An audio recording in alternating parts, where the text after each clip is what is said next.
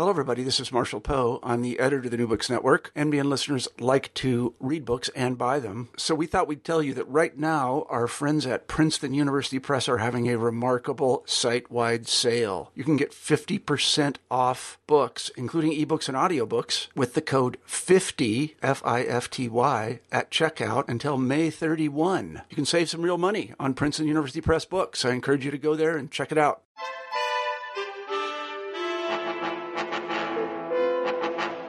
Hello and welcome to New Books in Eastern European Studies, part of the New Books network of podcasts. I'm Morel Bellenson and I'm the host of this channel. With us is Dr. Anna Miszkowska-Kajewska of the University of Amsterdam, who studies the feminists in Belgrade and Zagreb of the 1990s, especially in relation to the war. In her forthcoming book, which will be published soon by Routledge, she revised our historical understanding hitherto adopted, which failed to account for the significant differences in their positions, or rather positionings, if to use her term, regarding the war. Not only that, a major part of her book thoroughly analyzes the intra-feminist dynamics which further negate any possibility for discussing them as a single cohort. Thank you for being with us today, Dr. Miszkowska-Kajewska. Thank you very much for having me here, Oral. I'm really happy and excited about the invitation, and I'm also happy about being able to speak about my book and about a topic which I care about a lot. So thank you. Now, as a historian of Yugoslavia myself, I can hardly doubt your geographical focus. As you know, Yugoslavia is still a fascinating terra incognita in many areas, including its feminisms. But how come that you got into the history of the 1990s, especially when it comes to Yugoslav feminism to begin with? How did you come up with the topic? Well, to begin with, I come from former Yugoslavia, more specifically from Macedonia, one of its republics. And the inspiration for my research came from different sides. First, in the second half of the 1990s, when I started identifying myself with feminism and identifying as being a feminist, many of my sources of inspiration and knowledge were the already existing feminists from the post-Yugoslav region. And I was not only impressed by the ways in which they discussed and struggled against gender inequality, but also by their engagement against the post-Yugoslav wars and their engagement in support of the war victims, the raped women in particular. And then when the academic 1999-2000, I went to Zagreb and I followed the Women's Studies program of the Center for Women's Studies there. And I got really intrigued by a lecture which mentioned the existence of war-related divisions among the Zagreb feminists. And then finally, in 2003, at a conference celebrating the 10th anniversary of one Zagreb feminist NGO, namely the Center for Women War Victims, I was very inspired by the activists' call for analyzing the women's and feminist activism in Yugoslavia and the post-Yugoslav states.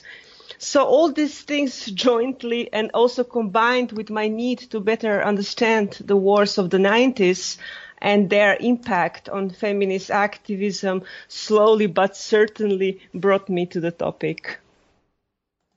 Thank you. That's fascinating. Coming from feminism, I guess it does assert some influence on the people you research, but in many ways studying and even listening to the history of feminism in Yugoslavia is a bit difficult for the ordinary historian, since this is not a major topic that we usually follow when we study Yugoslavia in graduate school. So I wonder if you could tell us a bit about feminism in Yugoslavia in general. Did it follow the model we know from, let's say, Britain or Western Europe? This history that follows the model of three waves, starting from the suffragists and so on, or would you say that feminism in Yugoslavia has its own distinct history and, kind of a path in history? I would say that there is indeed some overlap because, to begin with, already before the Second World War, there were some feminist groups in what was then called the Kingdom of Yugoslavia, the predecessor of socialist Yugoslavia. And some of these groups, so even we're talking about before a Second World War, some of these groups were calling themselves explicitly feminists, and they advocated women's enfranchisement, women's education, economic and social equality with men, also including then the marital equality and equal pay for equal work. Also, some of these groups had contacts with similar groups from Western Europe, and there was a lot of exchange of information and knowledge between them. Then during the Second World War, there was an active participation of women in the armed resistance against fascism, and women were engaged both as soldiers, as partisans, and, for example, as nurses, cooks, or they collected medicine, food, clothes, and intelligence for the partisan forces. And it's here very important to note that the equality of women and men was one of the main principles of the Communist Party of Yugoslavia, which led, and that was the party then which led the anti-fascist resistance in the Second World War. So after the war, already the first Yugoslav constitution from 1946 stated that women have equal rights with men in all segments of the state, economic and socio-political life, which that led then that the gender equality was the official policy of the new socialist state, and many positive changes were introduced, such as full franchise for men and women alike, equal marital and inheritance rights, gradual legalization of abortion, compulsory primary education for girls and boys, and equal access to the institutions of higher education and the labor force. The Communist Party did not see, though, the gender struggle or the women's issue, as it was called then, as separate from the class struggle. So the work on the improvement of the position of women was to be conducted through state institutions and the bodies of the Communist Party, and there were no feminist organizations, let alone organizations which would call themselves so. And somewhere only in the second half of the 1970s, we have again a reappearance of the word feminism in the public space in Yugoslavia. And very important in this context is a conference which took place in 1978 in Belgrade. And it was organized by the Yugoslav feminists in Becoming. And they invited a lot of feminists, second wave Western feminists. And this event was the first such event in a socialist country. And after this conference and all the succeeding exchanges which took place between Yugoslav feminists and the feminists in the West, a small but very active feminist movement in Yugoslavia was born. And these feminists, the Yugoslav feminists, did not only engage with critical analysis of the position of women in socialism, but also addressed some of the issues which were the main issues of the second wave feminism in the West, such as raising awareness about the existence of violence against women and also creating ways to fight against it. So what we had in Yugoslavia, just like in the West, that also in Yugoslavia, several crisis telephone lines for women and children victims of violence were established. In 88 in Zagreb, 89 in Zagreb, Croatia, in 89 in Ljubljana, Slovenia, and then in 1990 in Belgrade, the capital of Serbia and Yugoslavia, and the whole Yugoslavia. So what you had was that at the same time, some of the issues which the second wave feminists in the West struggled for, they were not so relevant about the Yugoslav feminists because they had already been introduced in the Yugoslav state, in the Yugoslav legislation. For example, the equal marital and inheritance rights or the equal pay. But where the Yugoslav feminists needed to work more was the better implementation of those changes. So, as I said, there is an overlap and there is a difference between what we see as a development of feminism in the West and in Yugoslavia. Thank you. Now, you began speaking about this like in the later part of your answer, but let's focus on this for a minute. So when we speak about the late Yugoslav period, let's say from the 1970s and on, in what ways would you say that Yugoslav feminism was unique, let's say, both compared to previous periods or compared to different countries, whether socialist or not socialist?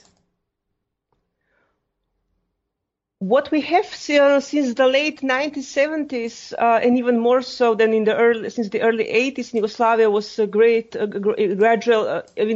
liberalization of the country, and because Yugoslavia already had quite open borders, and the Yugoslav feminists were usually well educated and spoke several languages, they were in the unique position at that time to be able to travel both to Western and Eastern countries, read literature from everywhere, and host intellectuals and activists also from the West. So they could develop an articulate criticism of the gender relations in socialism while living in socialism, and at the same time, from their position, then critically look at the gender relations in the Western countries and make comparisons between these two worlds. And also, which would prove very important later, they could already start establishing contacts with Western peace and feminist activists and academics. And that helped greatly then later in the warring 1990s when the borders became much more closed, the access to information became very limited, and the need for financial support became quite urgent. So, you said that the borders were more open, and this is, let's say, more distinct than it was in, let's say, the Soviet Union.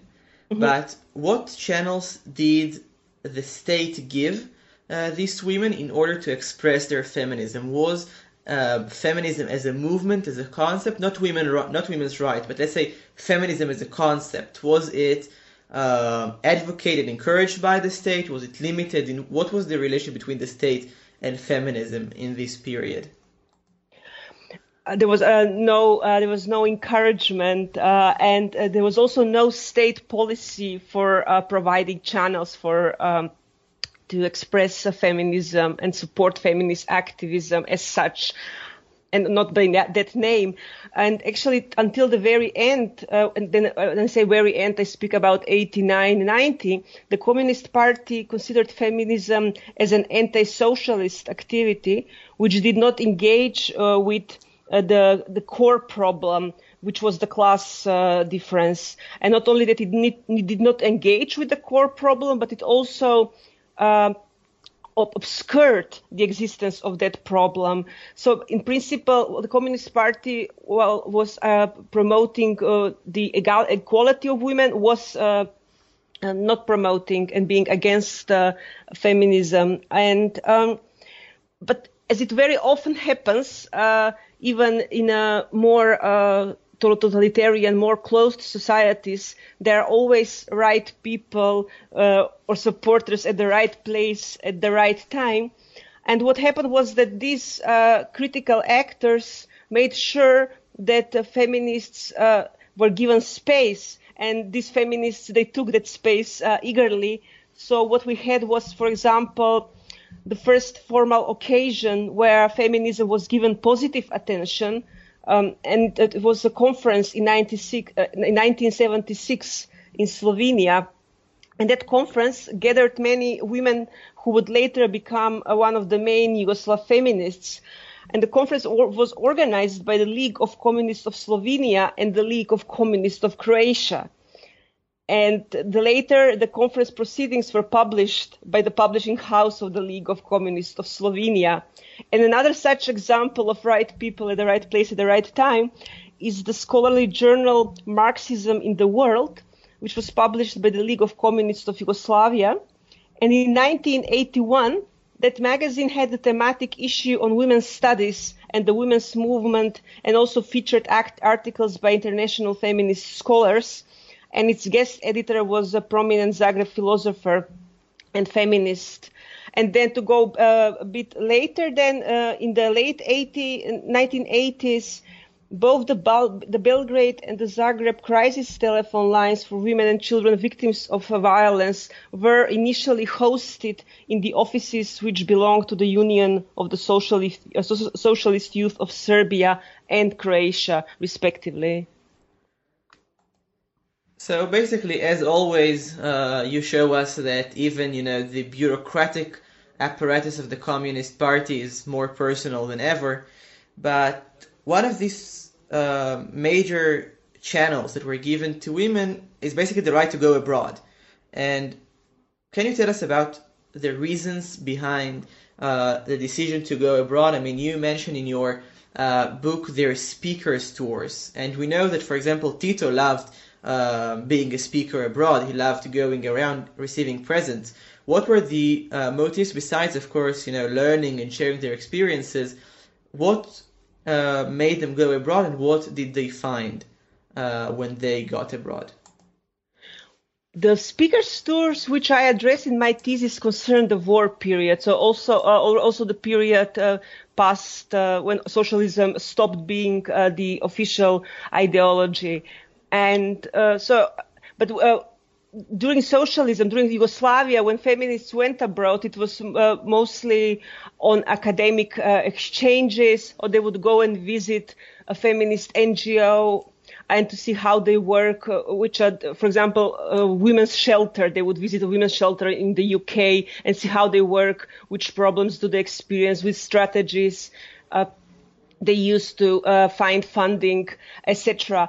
And also they would just privately meet and share information with feminist activists and academics. But as I said, the speakers tours, which I address in my thesis, they started happening in the 1990s, and especially during the wars in Bosnia, Herzegovina, and Croatia. And they were a series of public or semi-public discussions where post-Yugoslav feminists and peace activists would meet various Western audiences. And the first goal of the tours was to enable these activists to present their views on the war violence, as well as to present the activism which they undertook against the violence. Then the audience was able to hear firsthand about the perspectives of the directly involved actors, and to understand why this is so important, because now we live in times which are technically very different from those in the early 1990s. So we have to recall that we talk now about a period when there were no live streams, there was no Facebook or Skype, when time when email and the World Wide Web did not exist yet, or were not yet available to the post-Yugoslav activists. So it was very important to physically go somewhere and meet and speak. And the activists, both those who spoke at the tours and those who organized the tours, also wanted to raise attention about how severe the war violence was, and the rapes of women in particular, and encourage the Western audiences to take actions which would lead to stopping this violence, criminalizing war rape, recognizing women's rights in war, etc. And very often these tours had another goal also, and that was to raise funds for those activists and also the war victims which these activists work with. And the fact that these tours had also this financial goal also explains maybe the best why the invitation policy could be fervently contested by those who had not been invited to the tours. Interesting. Basically, yes, this is well beyond the period of Kickstarter and other fundraising online.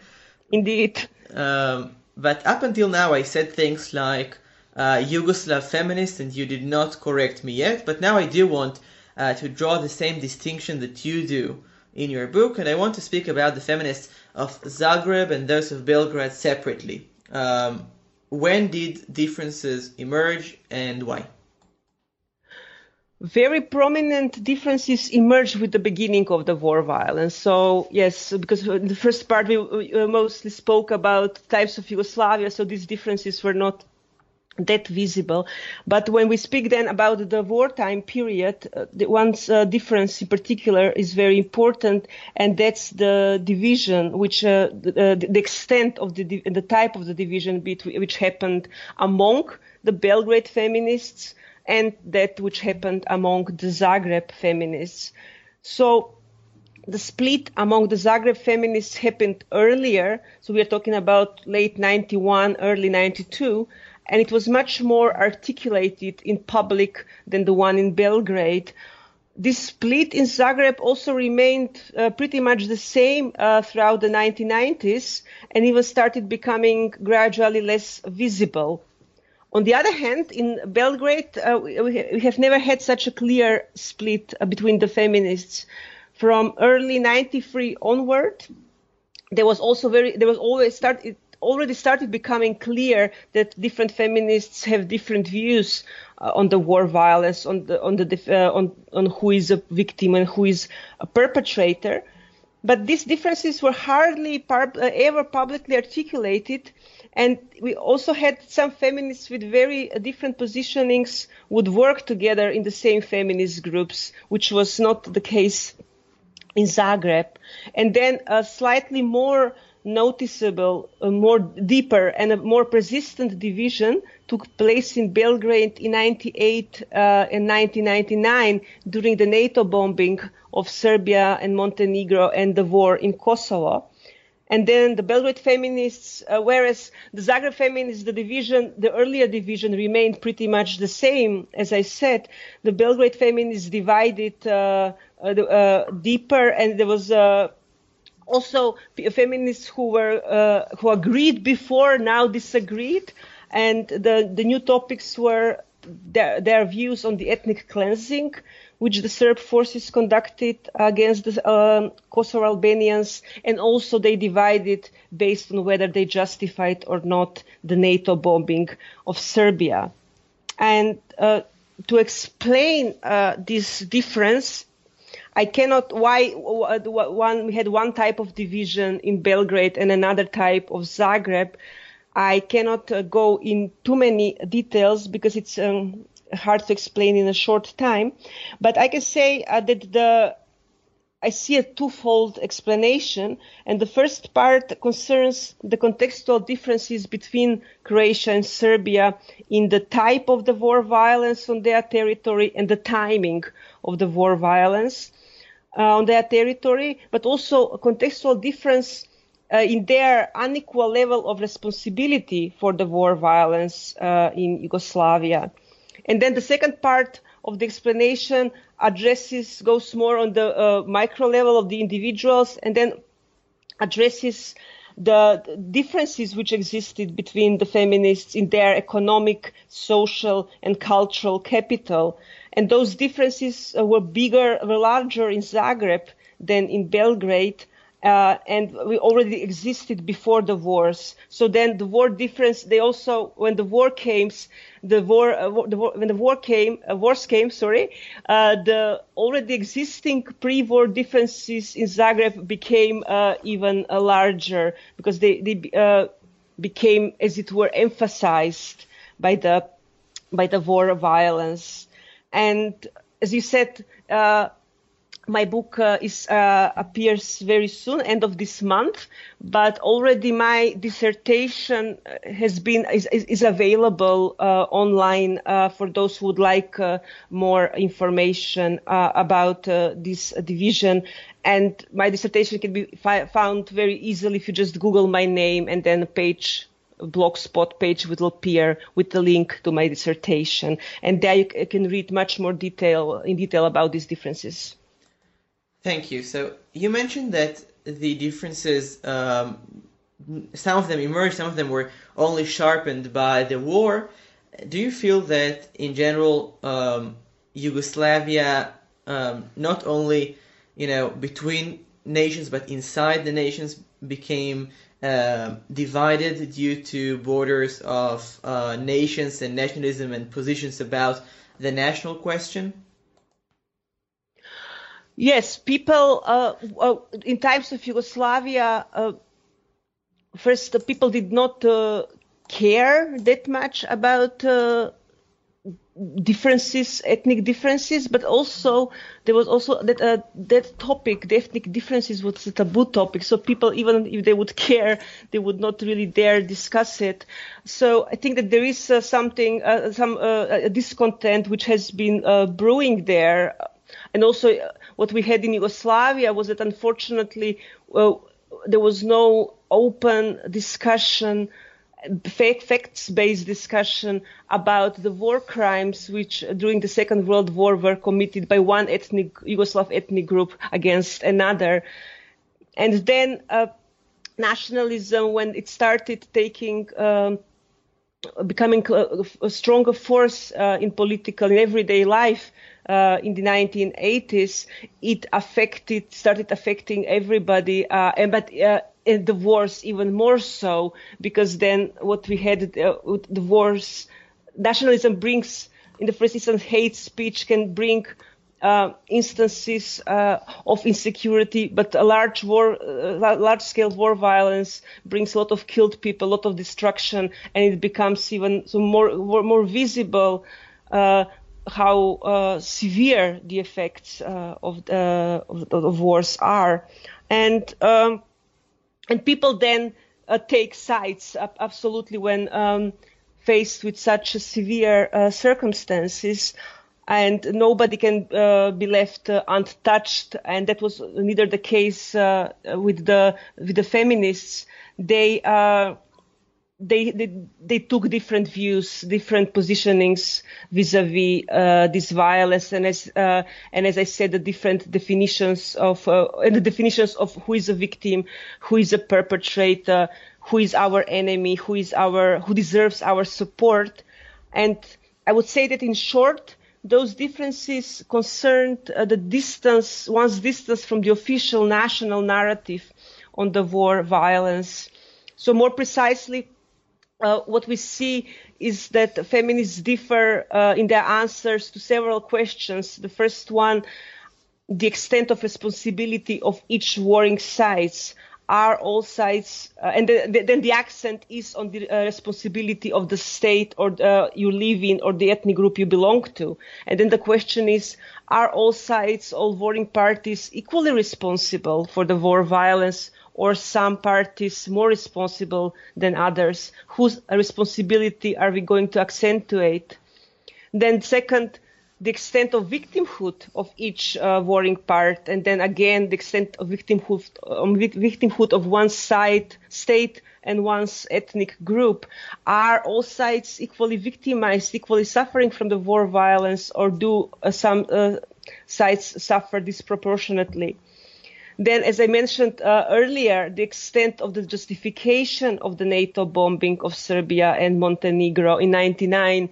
Is the bombing only wrong because it affects the Serbian population in Serbia, because there is many Serb people suffering? Is the bombing wrong because it's not the right way to stop the ethnic cleansing which takes place on Kosovo? In other words, is the use of violence the right answer, the right way to stop another form of violence? And there were also then feminists who approved, who justified of the NATO bombing, because they said that's the only way to stop the politics of Milosevic, the same politics, Milosevic being then also the politics of the Serbian regime, and the same politics which we had seen happening from the early 1990s.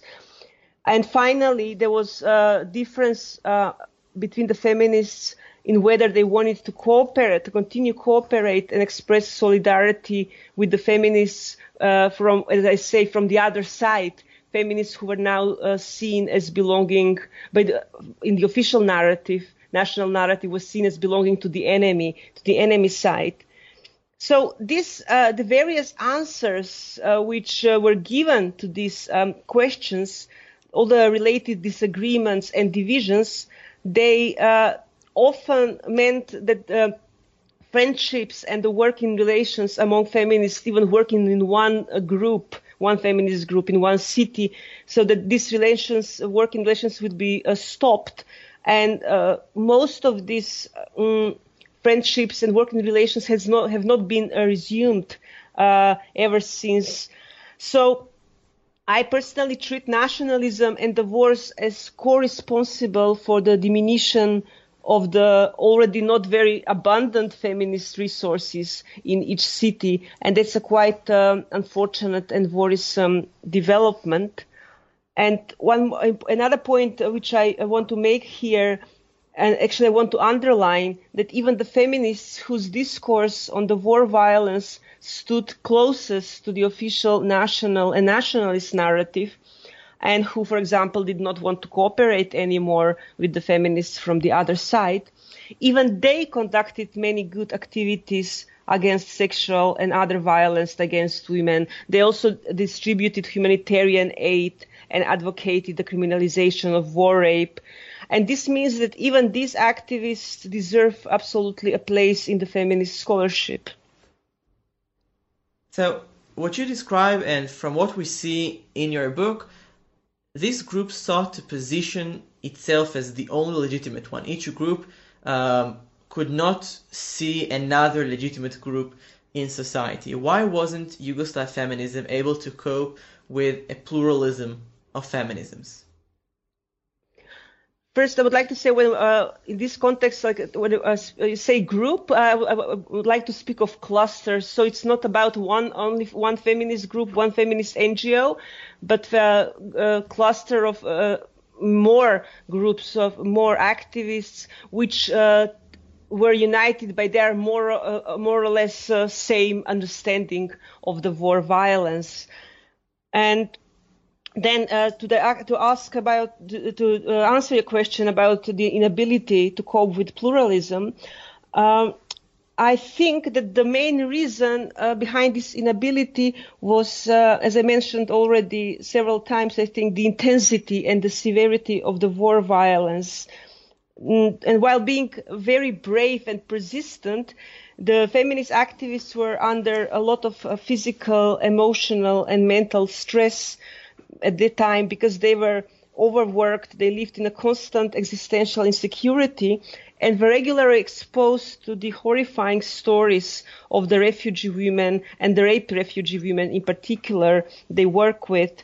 And then in such a war context, once the divergent definitions of the war violence of the victims and perpetrators were seen as contributing to the continuation of the war, the continuation of the raping and the killing of people, and to the destruction of the society in general. So basically this extreme situation made it very hard to make compromises with positions which were considered quite harmful. And then on a different note, already from the very beginning of the Yugoslav feminism, so we are talking now back to the pre-war times, these activists tried very hard to mobilize themselves and others by using the idea of sisterhood, which means commonality, cooperation, and solidarity among women in general, due to their shared underprivileged gender-based position in the society. So to express a dissenting positioning on the war later was also seen as harming the whole concept and the whole point of feminism, as well as harming the possibility of achieving a better and a more gender equal world. Thank you. Your study is indeed very interesting, and I think that its results are not only of use to scholars of gender and feminism, and as you know, this channel is actually more related to the people who deal with Yugoslavia and Eastern European studies. What would you say that the significance of your studies for understanding Yugoslavia, late Yugoslavia, ex-Yugoslavia as a whole? Well, there are several points which I want to make here. And to begin with, I show that there are issues for which one cannot speak of the whole Yugoslav region as a homogeneous entity. Sometimes you really need to distinguish between what happened in Croatia and what happened in Serbia. And as in my case, it was also important to say that I don't even talk about feminists in Croatia, but I talk about feminists in Zagreb. I don't talk about feminists in Serbia, but about feminists in Belgrade, because the period which I analyze and the type of activism, most of this activism took place in the capitals of each of these post-Yugoslav successor states. So it's very important for some issues then to be very precise. And I also show that what happened in the first half of the 1990s among the feminists was not the same as what happened in the second half of the 1990s.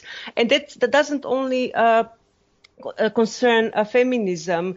It was the NATO bombing, for example, was a war violence which came from an outside force, whereas, for example, in the war in Croatia, you had also Serb militaries entering Croatia and waging war there. So this kind of difference would also then affect would also affect peace activism, would also affect the types of forms of suffering, ways of how people remember these forms of war violence. So as I say, it's not only, and as you also said, valid and relevant for feminist activism. And I also show, and this is then, for example, important for those who analyze social movements, that it is very important that the Yugoslav feminists had already started mobilizing and educating themselves even before the 1990s. They already started networking with Western feminists already before the 1990s, which meant that when the war started, the feminists were not inexperienced beginners. And that enabled them to be more successful, not only in their support to refugee women, but also in their advocacy against war violence in general and sexual war violence in particular. So, and this conclusion, this finding is then important when one wants also to study effects of social movements, how people get mobilized, inspired, what's the importance of outside actors to the local actors. And finally, what I also discovered was that in the scholarship on the Yugoslav wars, and even more so when we discuss about Yugoslav or post-Yugoslav war-related feminism, there is a need to critically examine the existing scholarship, because even some of the findings or the claims which one can repeatedly find in the scholarship as being valid have not been actually corroborated with new findings. And sometimes claims made in the 92, 93 get repeated, but they actually need to be critically examined.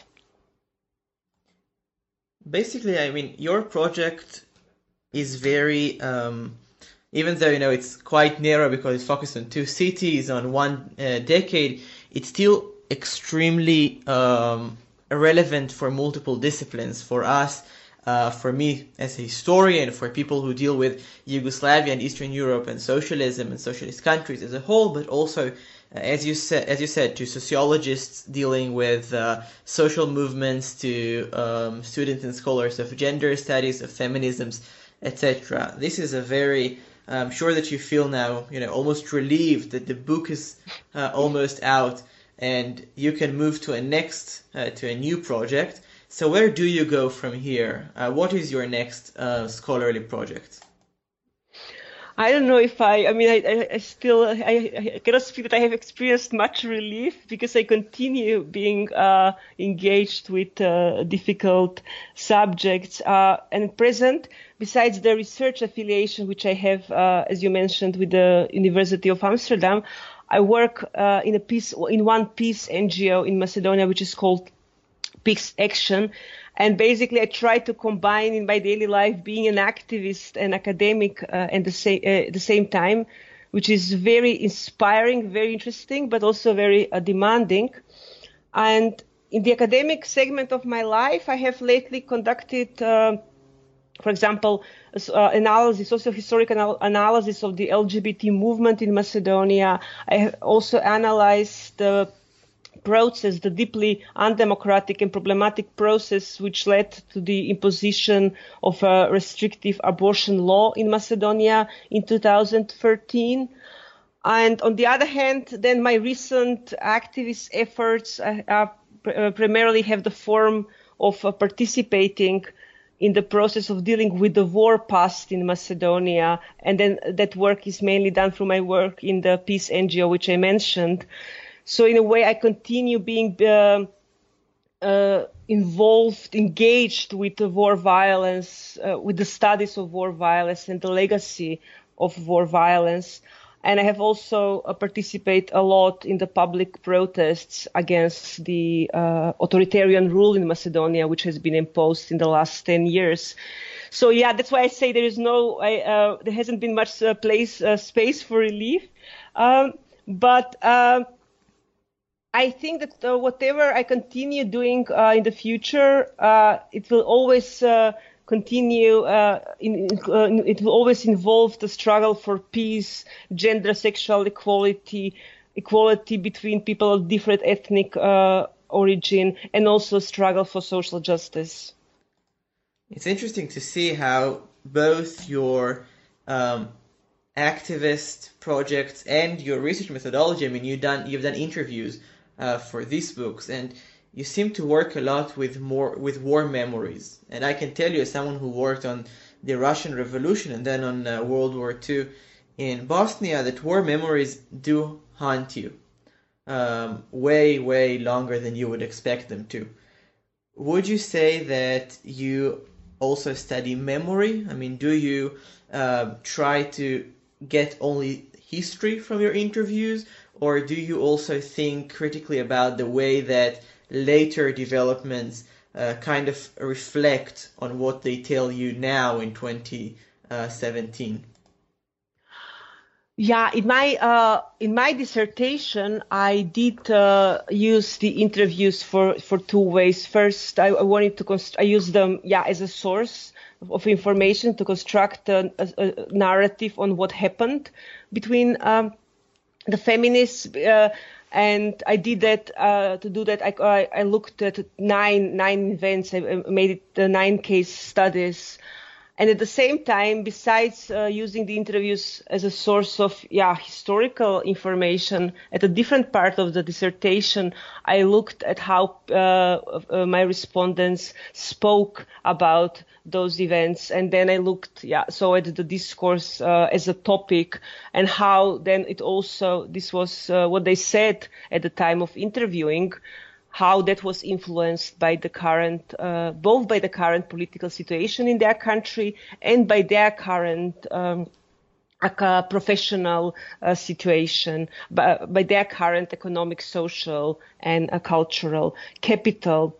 And there is one thing which I would like also to add about what you said about the memories which haunt you. This research, I completely agree. The memories, that also the interactions with the respondents can leave a huge impact on the researcher, because when discussing difficult topics in the interview context, we often have to deal with a lot of sadness, with a lot of anger. Sometimes people shout at us, sometimes people cry, and all these experiences made me a huge proponent of what is called now a slow science, and basically it's a small but emerging movement of academics who want to say we need time to do science. We cannot just simply produce more and more in a shorter and shorter period of time, because especially when we deal with difficult subjects, we need time to take distance from what we have experienced, from what our participants have experienced, time to process, to reflect about what has been said and done. And also we need time also to preserve ourselves as individuals emotionally, so that we can be able to continue functioning normally and also do good research in the future. I do agree that we need some time to think, because as you as an activist, you know better than me, who still struggles to combine my academic life with my academic life, not with any activist life. And most of your, let's say, main characters of your narrative are still not very old today. I mean, some of them are probably still activists in what started perhaps as a somewhat Yugoslav feminist movement, but is now a clearly Serbian or clearly Croatian or clearly, I don't know, Zagrebian feminist movement that is in a globalizing world.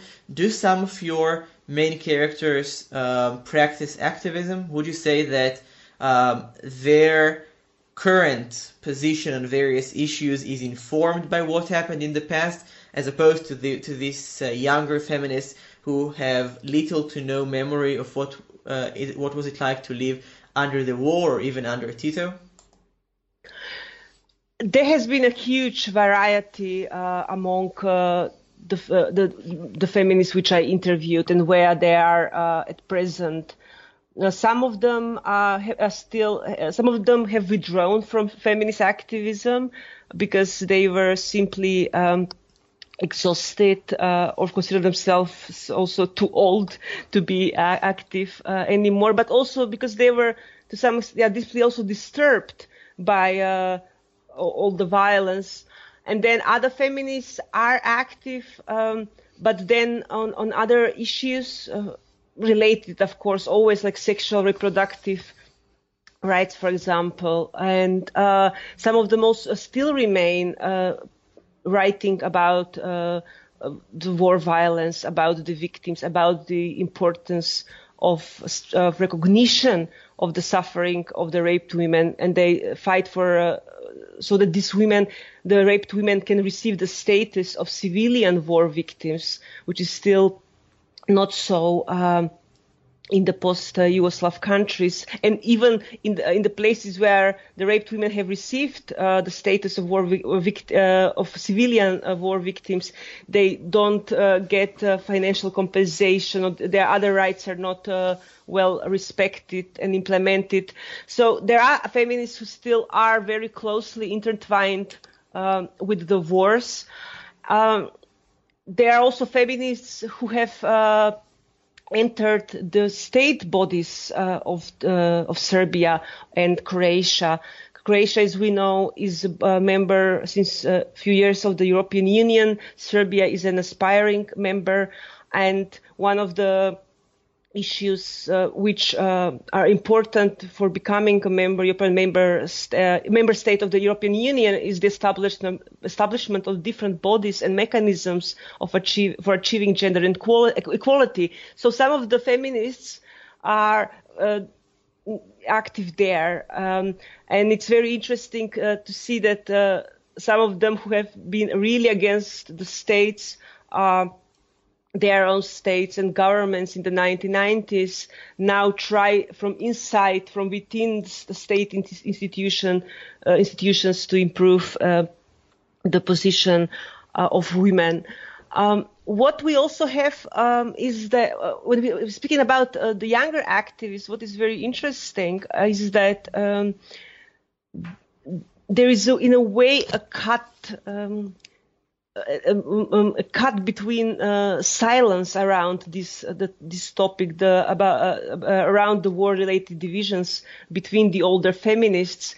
So younger feminists know that something has happened. Very often they feel when the older feminists, let's say, discuss something, that there is something unresolved there, but there is no that much activism or there haven't been that many analyses of this period from the younger generations of Belgrade and Zagreb feminists. And in that sense, it was very fortunate that I was in a way an outsider, although I knew many of the respondents, and I came from the former Yugoslavia, but from a different part of the country, and I wasn't involved in feminist activism in Belgrade and Zagreb, so I could more as an outsider approach these women and ask questions which the younger generations of Belgrade and Zagreb feminists might not necessarily dare asking. So I hope in that sense that my work will also contribute to, will shake a bit this taboo subject and make these disagreements, these differences more open for discussion, for analysis, etc.